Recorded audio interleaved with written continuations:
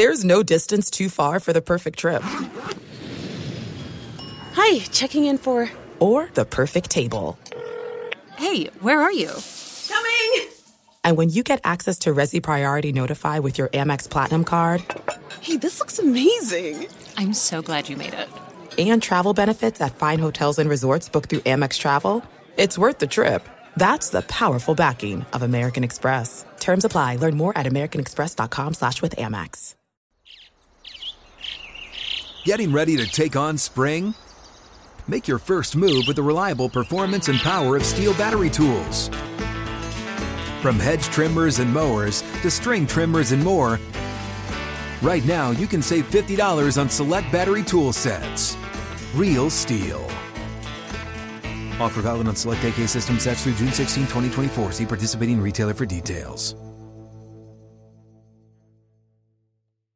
When you buy Kroger brand products, you feel like you're winning. That's because they offer proven quality at lower than low prices. In fact, we guarantee that you and your family will love how Kroger brand products taste, or you get your money back. So next time you're shopping for the family, look for delicious Kroger brand products, because they'll make you all feel like you're winning. Shop now, in-store, or online. Kroger, fresh for everyone.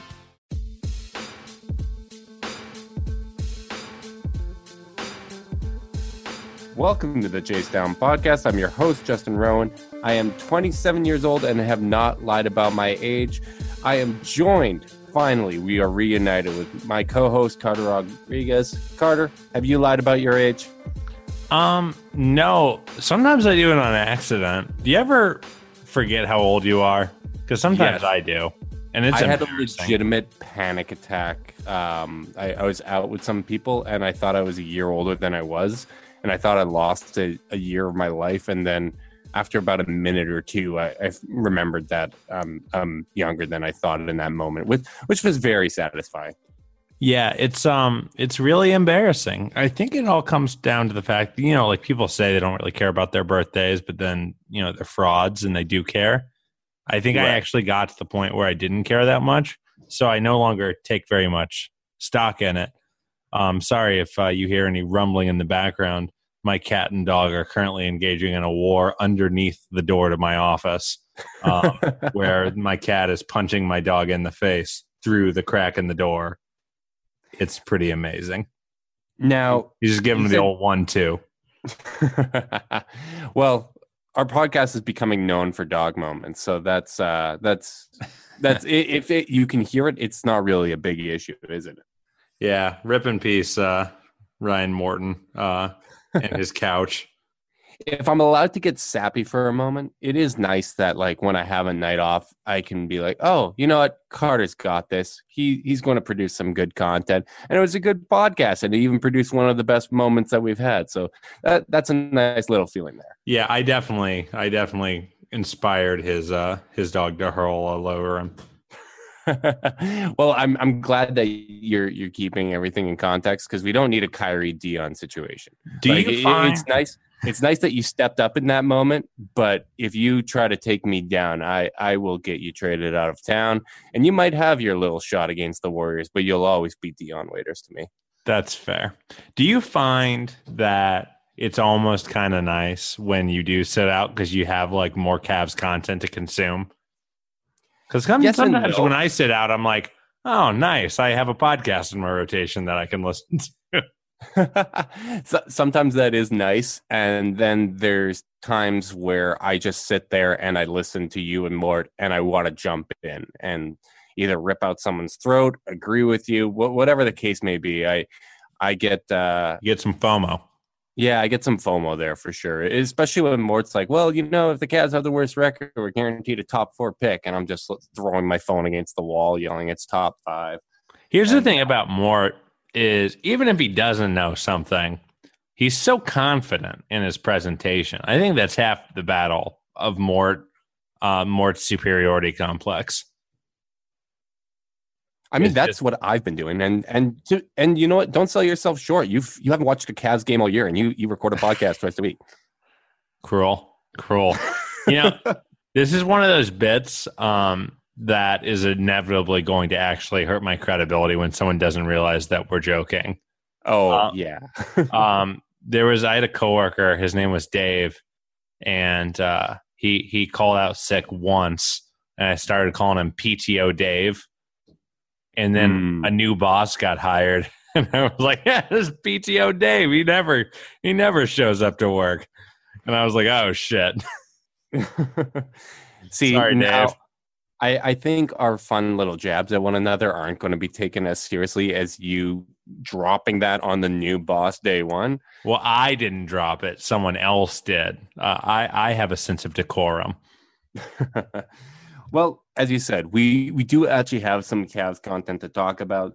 The team's actually kind of been playing surprisingly well. I mean, it seems like they are developing some chemistry. Obviously, there was a feeling out process with these guys that were either used to being set up by LeBron James, new pieces that really haven't had a lot of time with the team, and the kind of focal point for this recent strong play has been Larry Nance, who is someone that we were kind of a little down on recently. So I know we've talked about it before about how even though this team isn't really that good, they're at least exciting. But you know what? They're actually coming up with some quality games. And while I don't necessarily expect that to continue for the rest of the season, I'm enjoying the Cavs right now.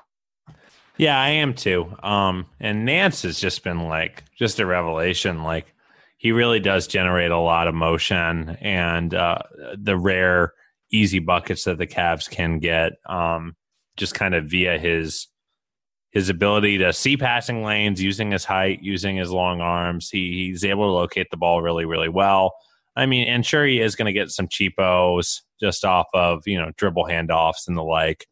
And that, there's nothing you can do about that.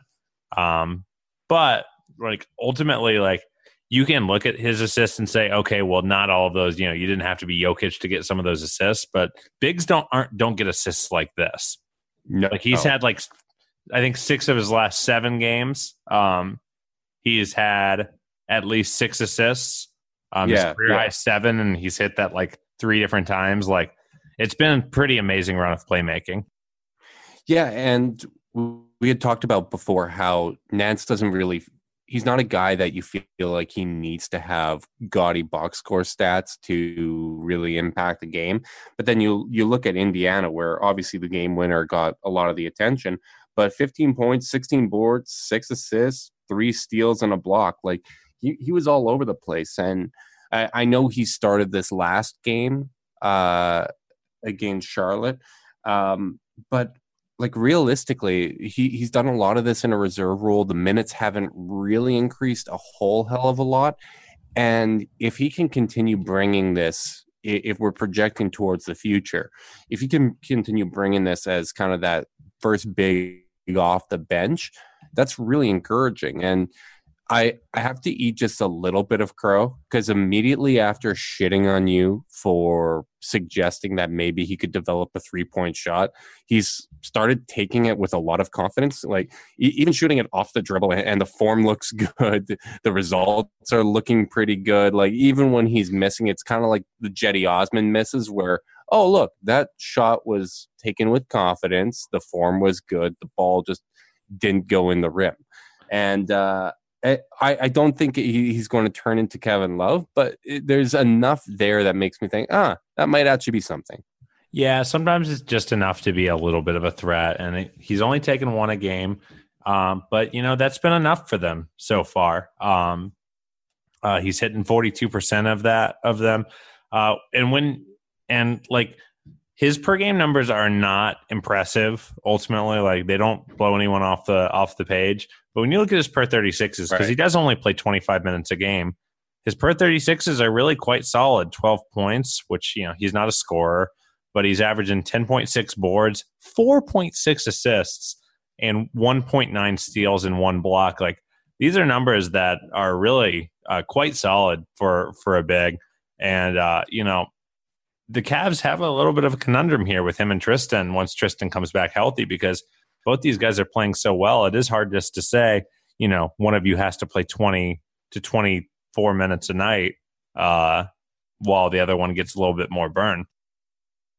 Right. But isn't that also kind of ideal? Like, if you're not, we need to get Ziziger.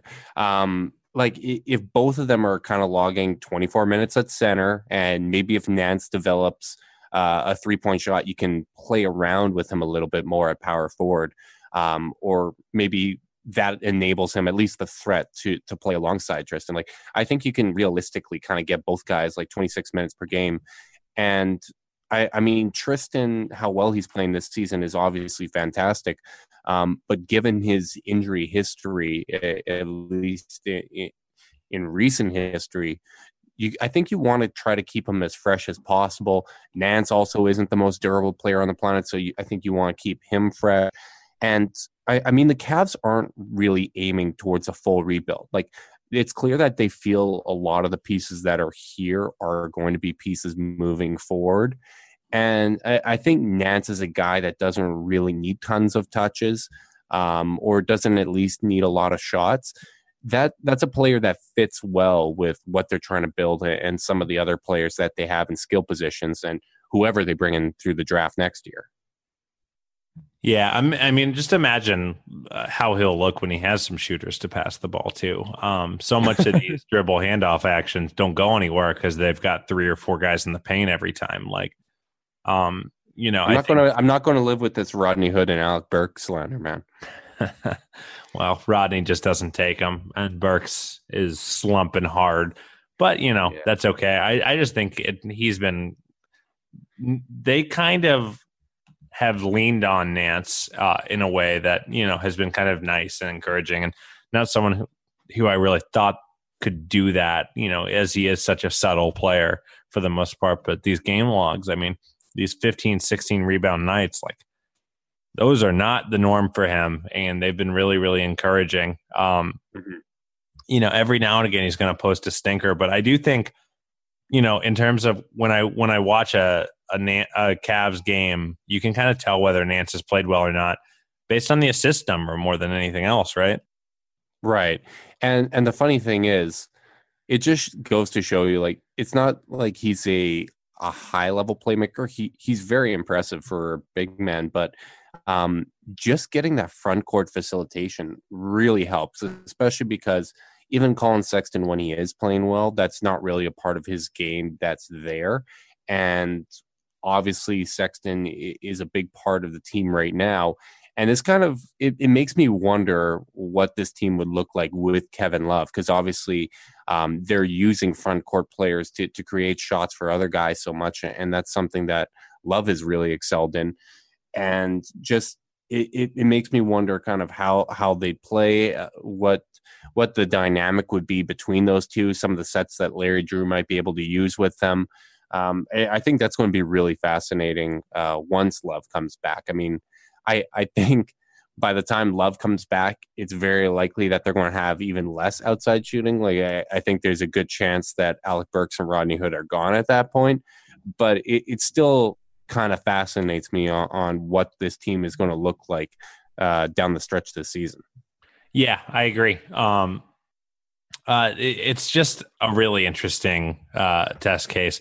And it does feel like this, you know, this playmaking out of their bigs is really provisional in nature. I don't think this was part of some master plan. It was like, shit, this is the only way we can generate any space for anyone to do anything.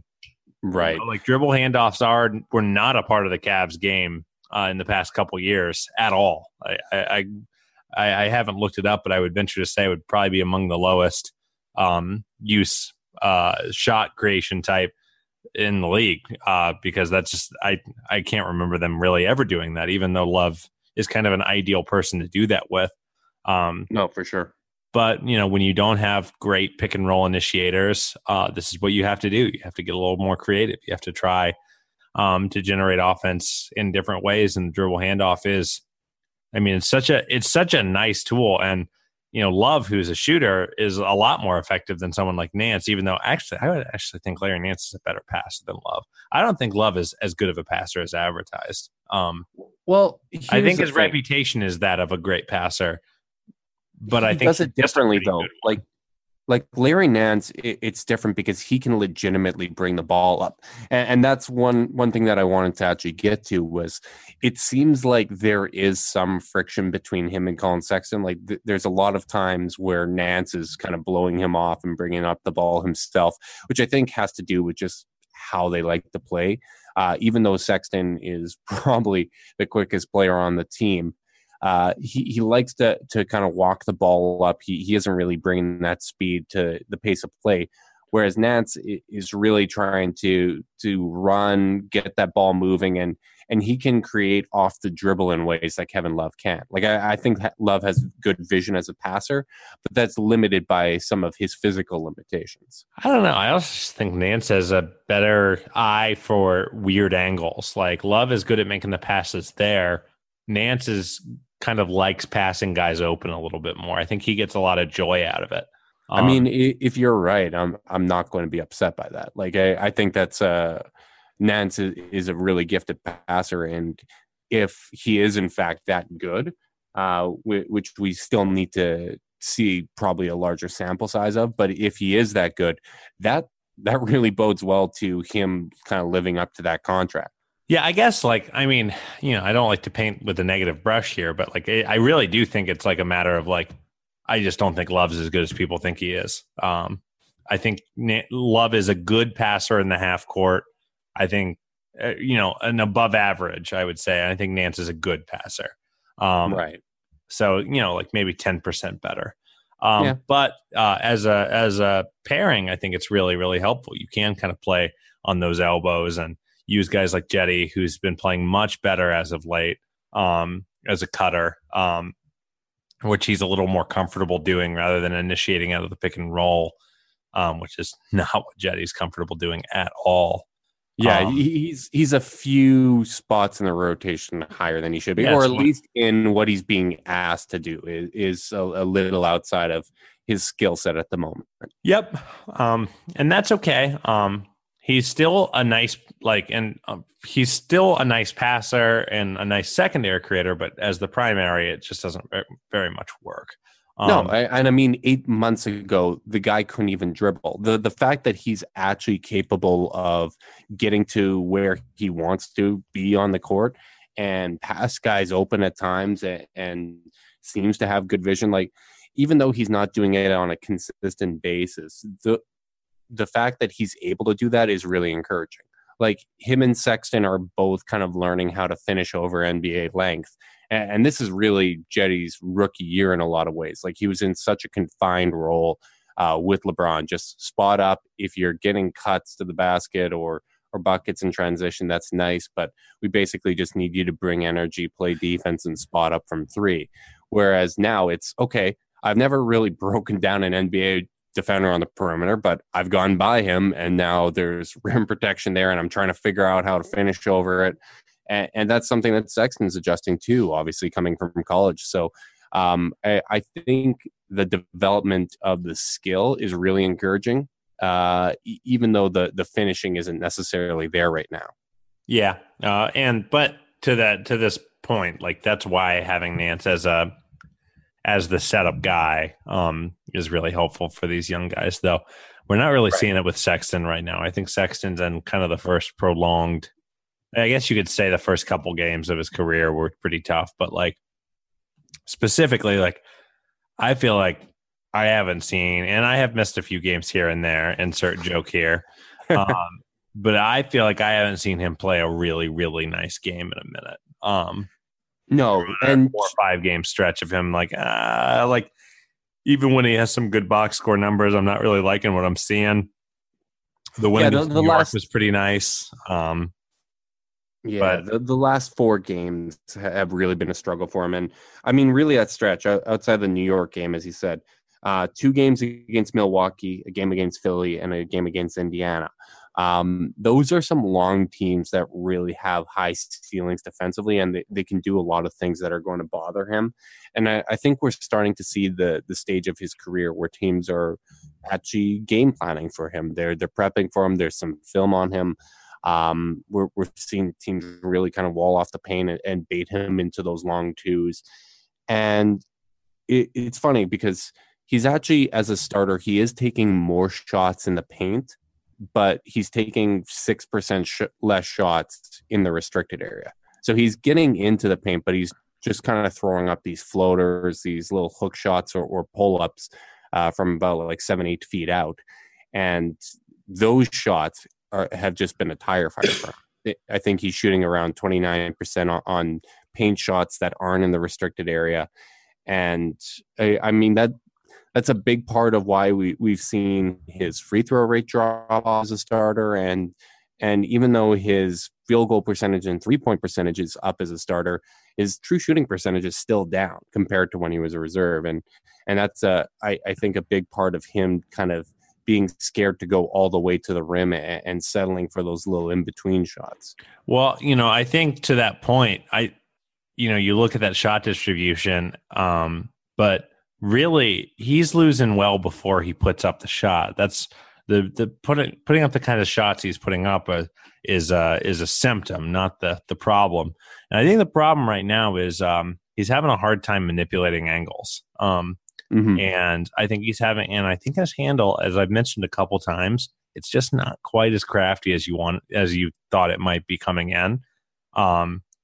So if he doesn't have that straight line drive, he has a really hard time getting his defender off balance, where he can kind of carve past him. I think a lot of the times we're seeing these floaters and weird shots and shot blocks because his defender, he's gotten close to the hoop, but he's never beaten his defender in doing so. Right. His defender is still chest to chest with him. Yeah. And that kind of forces you to go up in these awkward push shot floater things or pull up jumpers or get stripped and blocked, which has been happening quite a bit. And you're not going to draw any fouls that way because, when the defender's in a good position, the ref has no incentive to call the foul. I mean, the guy guarded him well. This isn't a situation in which we do see sometimes where it's like, rookie hasn't earned it with the refs yet. I don't think Sexton's been getting fouled very much. No, he's not giving opponents an opportunity to foul him with those little push shots, as you said. Yeah, so I think really that's, it's so easy, especially for people on Twitter, to just say, oh, well, he takes bad shots and he needs to take better shots. But the problem that they're, I wouldn't even say unwilling, because I don't even think they're really thinking about it that hard, that they're unable to acknowledge is that it's other parts of his game that have to develop in order for him to generate good shots. Right. And we've talked about it before. It's encouraging that he's a good shooter from the mid-range because that gives you hope that he'll be able to expand that out to three. I think it's a positive that we're seeing him increase his 3-point attempts as well as his shots within the paint. It's just, as you said, it's that not kind of learning the tricks of the craft here where you're doing those little moves to help create separation and create that angle to finish at the rim. When you're 6'0", your game has to be a little more subtle than Sexton's game is right now.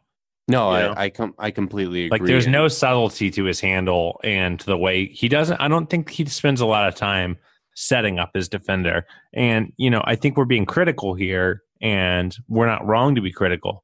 But I don't think we're down on Sexton necessarily. I think he's still ahead of where I thought he would be, and there are positive signs. Totally. I wrote about this for Fear the Sword, which I think will be running tomorrow. But just kind of talking about the high watermarks, especially with Sexton and Jetty, and just kind of looking for these subtle signs of growth. And growth isn't always linear, but I think it is positive, as I said, that more shots are coming from three, more shots are coming from the paint. And the other thing that's really encouraging to me is that when the Cavs win and when the Cavs play well, he's a part of that. As I said, as a starter, his true shooting percentage is down from when he was a reserve, and that's not really saying much. I think it's 50.3% as a starter. But in wins, Sexton is averaging 20 points per game. He's averaging over 3 assists and 3 rebounds, and his true shooting percentage is almost 57%. Plus, he has a positive net rating in those games. And that's something that I think is encouraging for him. And Cedi Osman's another guy who falls into that category. While his three-point shooting hasn't been great since he's got hurt, his net rating and wins is I think Jordan Clarkson and Tristan Thompson are the only two guys that have been here all season that have a higher net rating and wins. So Cedi is doing kind of those little things just like Tristan used to do when he was young that help the team win, even if he's not finishing well. So I think there's positive signs for both of these young guys. And we are so used to, in the LeBron era, looking at, okay, how consistently does this guy perform? He needs to have one or two skills that the team needs, and he needs to do that at a high level consistently, where now we have to recalibrate towards seeing, okay, are there small signs of growth? Are there things like Sexton's strong mid-range shooting that can maybe lend itself to becoming a three-point shooter in time? These are the fact that it's not a ability or a physical tool issue with Sexton is encouraging to me. It all comes down to decision making and dedication, and by all accounts, he's a hard worker. Yeah, I don't know. I just think I just don't think these guys are supposed to be good NBA players right now, and they're not. No, and that's okay, I think that's kind of part of the process of being a bad team. And was it you that I said this to? It was it was during the draft, and I was just thinking about Sexton. I just thought it's gonna be weird having a core piece of the team, like a real a guy we expect to be the best player in the team a couple of years from now. Mm-hmm. This pre-draft, whatever. I was just thinking, we got pretty lucky. We landed with LeBron, who was a freak right away. He wasn't perfect, but he was clearly amazing right away. And then we also got Kyrie. Yeah. An efficiency god. And I just was thinking it's going to be weird watching players who might be good down the line be actively bad for a while. Right. And because that's just not something we're used to. No, it really isn't. And for all the players that come into the league that look like that from day one, your LeBrons, your Kyrie, your Kevin Durant, I mean, there's just as many young stars that did not look like that right away. I mean, look at Victor Oladipo. Kyle Lowry was a late bloomer. Jimmy Butler was a late bloomer. De'Aaron Fox, who is our guy. Prime example of that. And actually, you look at some of the best teams right now, they drafted guys that not only didn't look great right away, they weren't necessarily high picks. Denver has one of the best young cores in the league, and none of those guys were a top pick. Toronto only has one guy that was drafted in the top 10, and that's Jonas Valanciunas, and they're a really good team. So Golden State, I mean, outside of Kevin Durant being a coward and going there, those were guys that were drafted kind of later in the draft, and they didn't necessarily look the way that they are now in year one. So I do think that some patience is kind of in order, and especially for Cavs fans, because we were spoiled, yeah. I mean, not many organizations are as successful as the Cavs. It just comes down to that. As a model franchise, we just have to kind of recalibrate our expectations for a year or two here. You're absolutely right. Boom. I don't know. It's been an interesting year, and I do like this team. I like that they're tryhards. I like that Delly has turned into a good NBA player again somehow. Hilarious to me how good Delly's been. I mean, it's legitimately fun to see. Does his jumper look even stupider than you remember? I don't know if Delly's shot is more ridiculous than it was before. But it definitely feels more ridiculous. I don't know if it's just the Lonzo Ball phenomenon of just looking at these weird releases or what the deal is, but he just looks so spastic out there, and it just kills me. Been just a little disappointed he hasn't generated any hilarious alley-oop chemistry with Nance yet, but it's just a TT thing. Yeah, that's the special duo, but we did get one of the best moments ever when he took out Fred McLeod. And I remember as soon as I heard the Mike Russell, I was like, oh, please tell me he took out Fred in Austin. Of course he did. You know what's so funny is like, remember those like Delhi TT pick and rolls? They weren't guarded because like people are like, we're not committing a third defender to this fucking thing. And now he tries to run pick and roll with Nance, and he's got 9 people in the paint because the Cavs have no one who can shoot. He's been treated like a primary option because he goddamn is, Justin. Yeah. Oh no. I mean, he's elite. He's got as many Finals MVPs as Curry for a reason here. That's what I heard. Do you think they should keep starting Nwaba? I'm kind of here for it. Like, I know we talked about this before, and I kind of want Nwaba to start once Love is back. For now, I think the priority should be showcasing an Alec Burks. And it's funny because Alec Burks is a guy that always feels like he's having a good game, and then I look at the box score and it's trash. Like, what the hell was that? Like, he legitimately, like, he goes out there, he seems like he's doing all the right things, but yeah. Turns out the ball has to go in. The old efficiency ain't so great, but I mean, hey, Houston, Chris Paul went down again tonight, so they are down to maybe 2 or 3 NBA players now. So maybe we can finally bait them into pulling the trigger. Yeah, it does feel like those two. Maybe the Nwaba thing just gets settled right there, because if Burks and Hood both get sent packing at the deadline, which seems very possible. Varden mentioned that the Clippers had been scouting Cavs games, ostensibly to be watching Hood.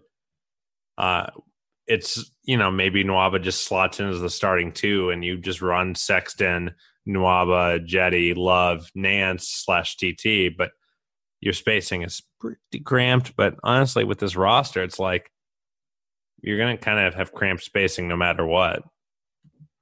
No, absolutely. And I mean, I'm not too concerned about kind of roster construction at this point. Like as I said before, I think they have a lot of guys that they want to be here for the future. I think Tristan and Nance is a tandem they want to move forward with. I think Love's going to be here. I think Sexton's going to be here. I think Jetty's going to be here. But outside of that, I think it's kind of a blank canvas. And some flaws with roster construction isn't really going to bother me too much, especially because the goal is still to lose this year. I mean, I get that people are doing the whole freak out. The Cavs are winning now. What's this going to do for our pick? But we were just talking weeks ago about, even with the worst record, it's still a crapshoot. We basically have the same odds we'd have at 6. Like, the whole reason for this lottery reform, even though it really takes any certainty of getting a top player out of it, is that you go out there and develop your guys, give young guys opportunities. If they're a little ahead of the curve and you get a couple more wins than you thought, you still have basically the same shot that you'd have with the top pick.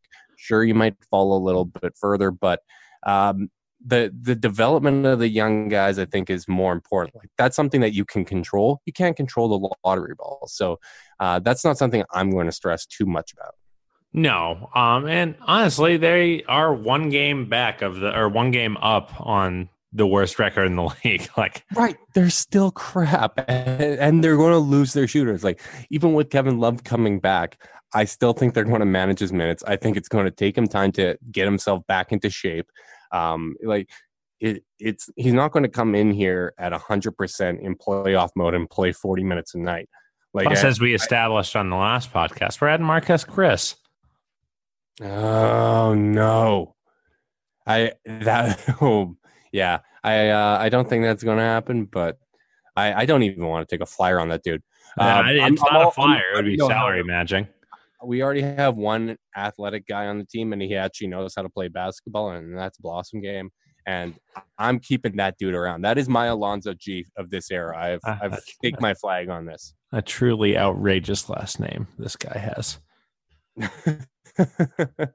That's my biggest takeaway in Jaren Blossom Game.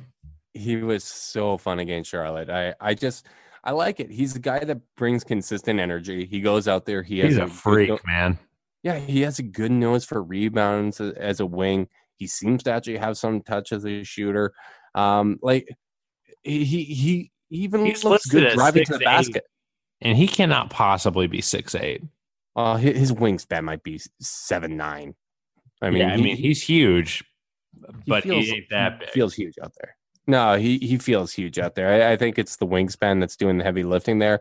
Plus, he's showing some ability to put the ball on the floor and drive to the basket. And I mean, considering we cut a guy that couldn't even drive a car for him, I'm okay with that. That was a good joke. Yeah, I don't know, man. I don't think he's an NBA player, probably. But you know what? Come on. Look how many bad players are on NBA rosters, and I think he's going to earn NBA paychecks for a few years here. Like I think it's kind of, as I said, it's going to be the Alonzo G thing. Is he can be a rotation player on a not great team. He might even be able to play some spot minutes on a better team. He's not going to be anything. So I was right. They completely just lied. He measured at 6'7" or 6'6" and 3/4 inches. So he's 6'7" tops in shoes, and he's not even there. I thought he was 6'5" before I saw what he was listed as. I don't know. He feels like a tall player to me. He looks lanky out there. So he has a 6'10" wingspan though. Yeah, I don't know. I always thought of him as like a springy, like small forward shooting guard hybrid that really probably would be a really good college power forward. Where he has shown a little value as a transition defender.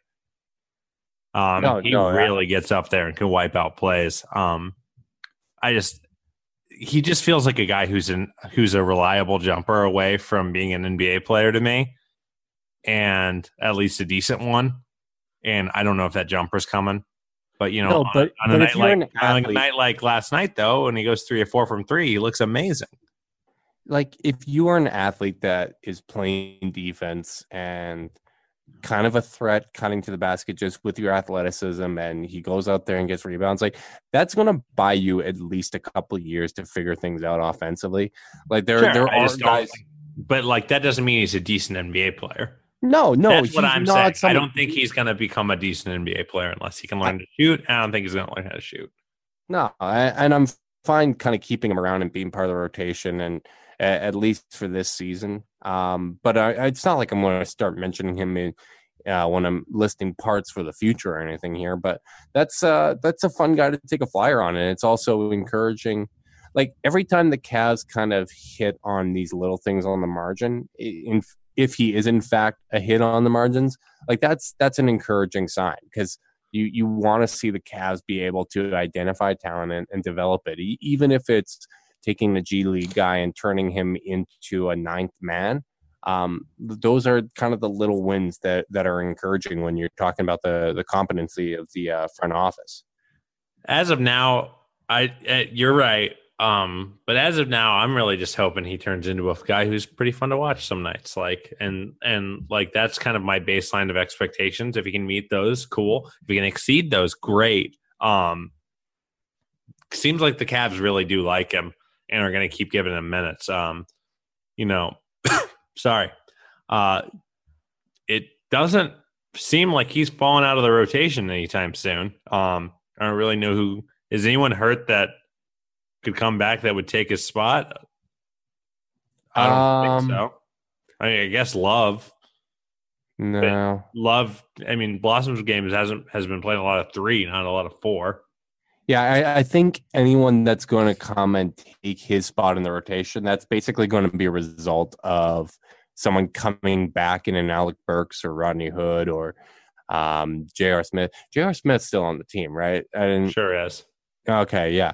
So, like one of those guys coming back, like if you get a player that matters. Actually, you know what I was thinking about the other day? And I swear to God, Carter, I'm not trying to bother you with this and your dog shit theory from the summer.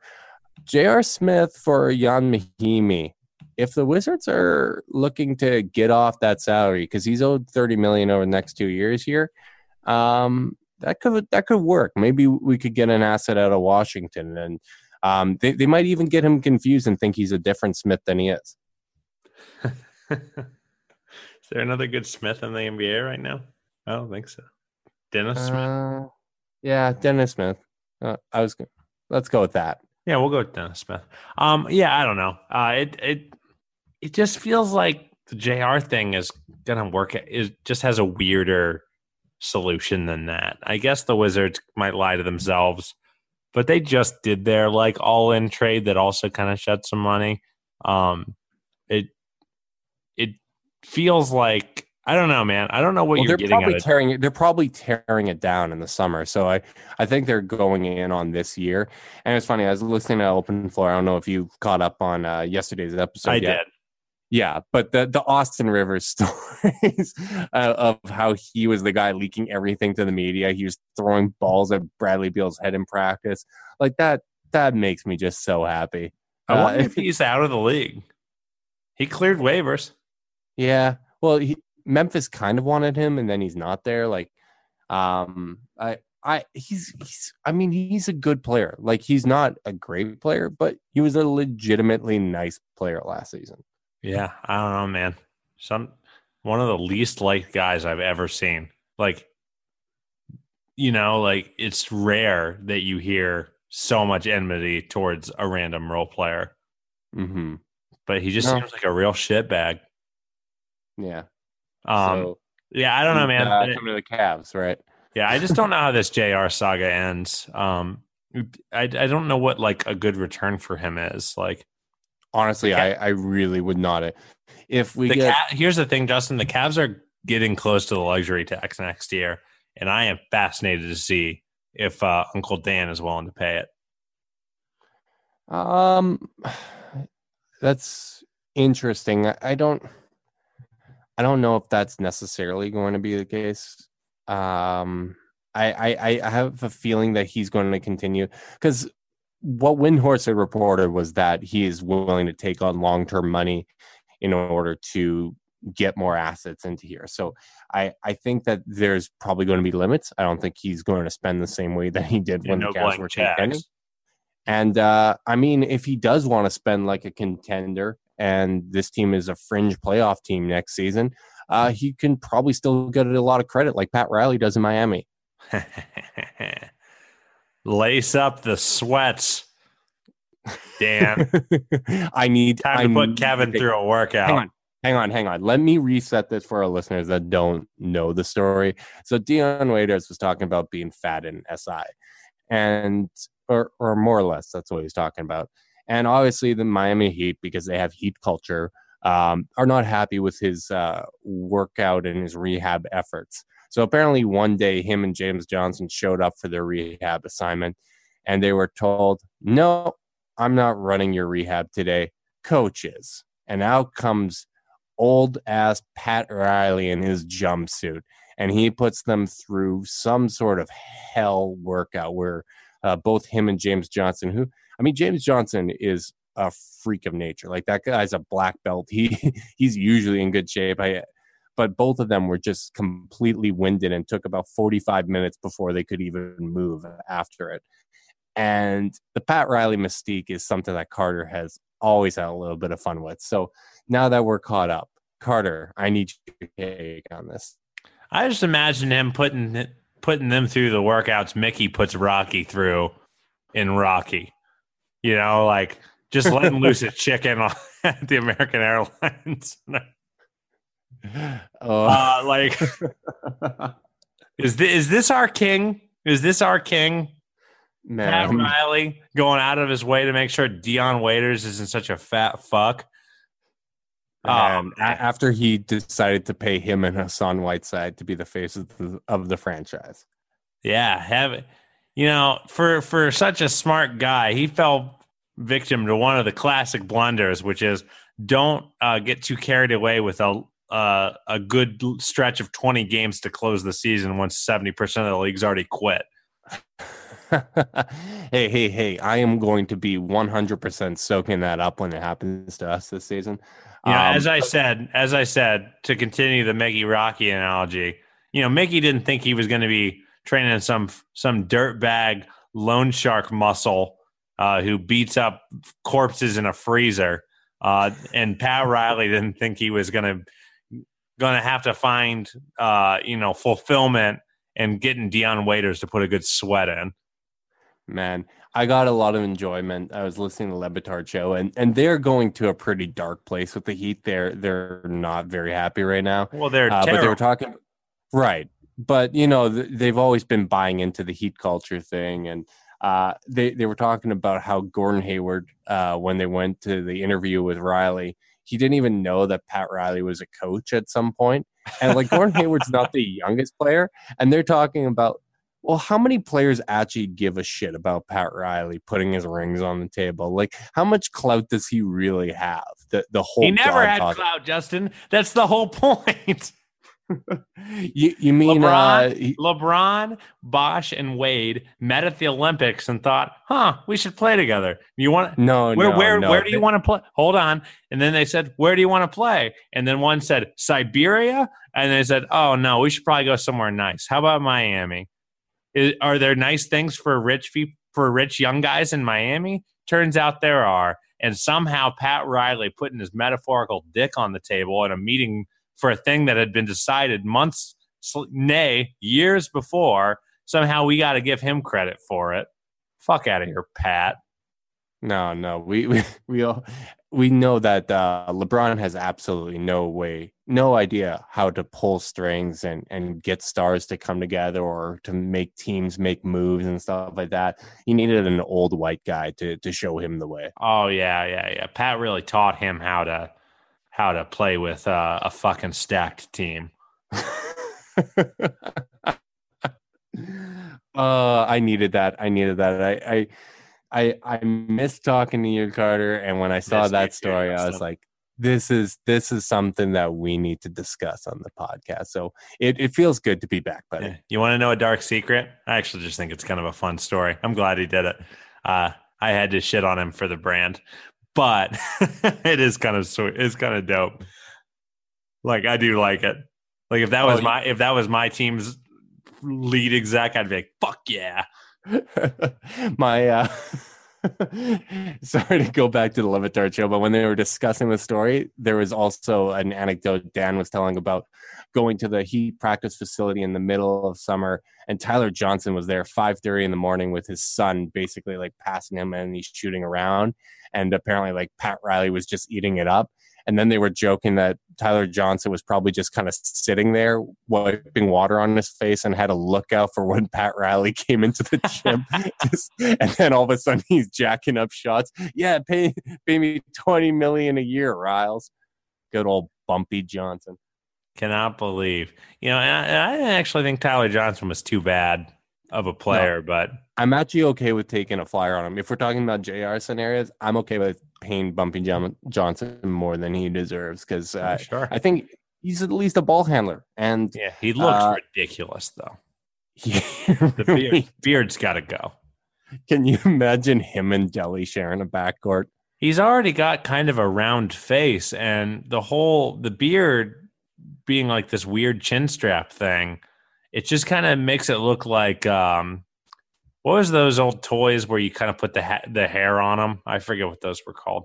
Whatever. Point is, he looks ridiculous. Someone needs to be a friend to him and help out and tell him, Tyler, just shave. Like, you're going to look better.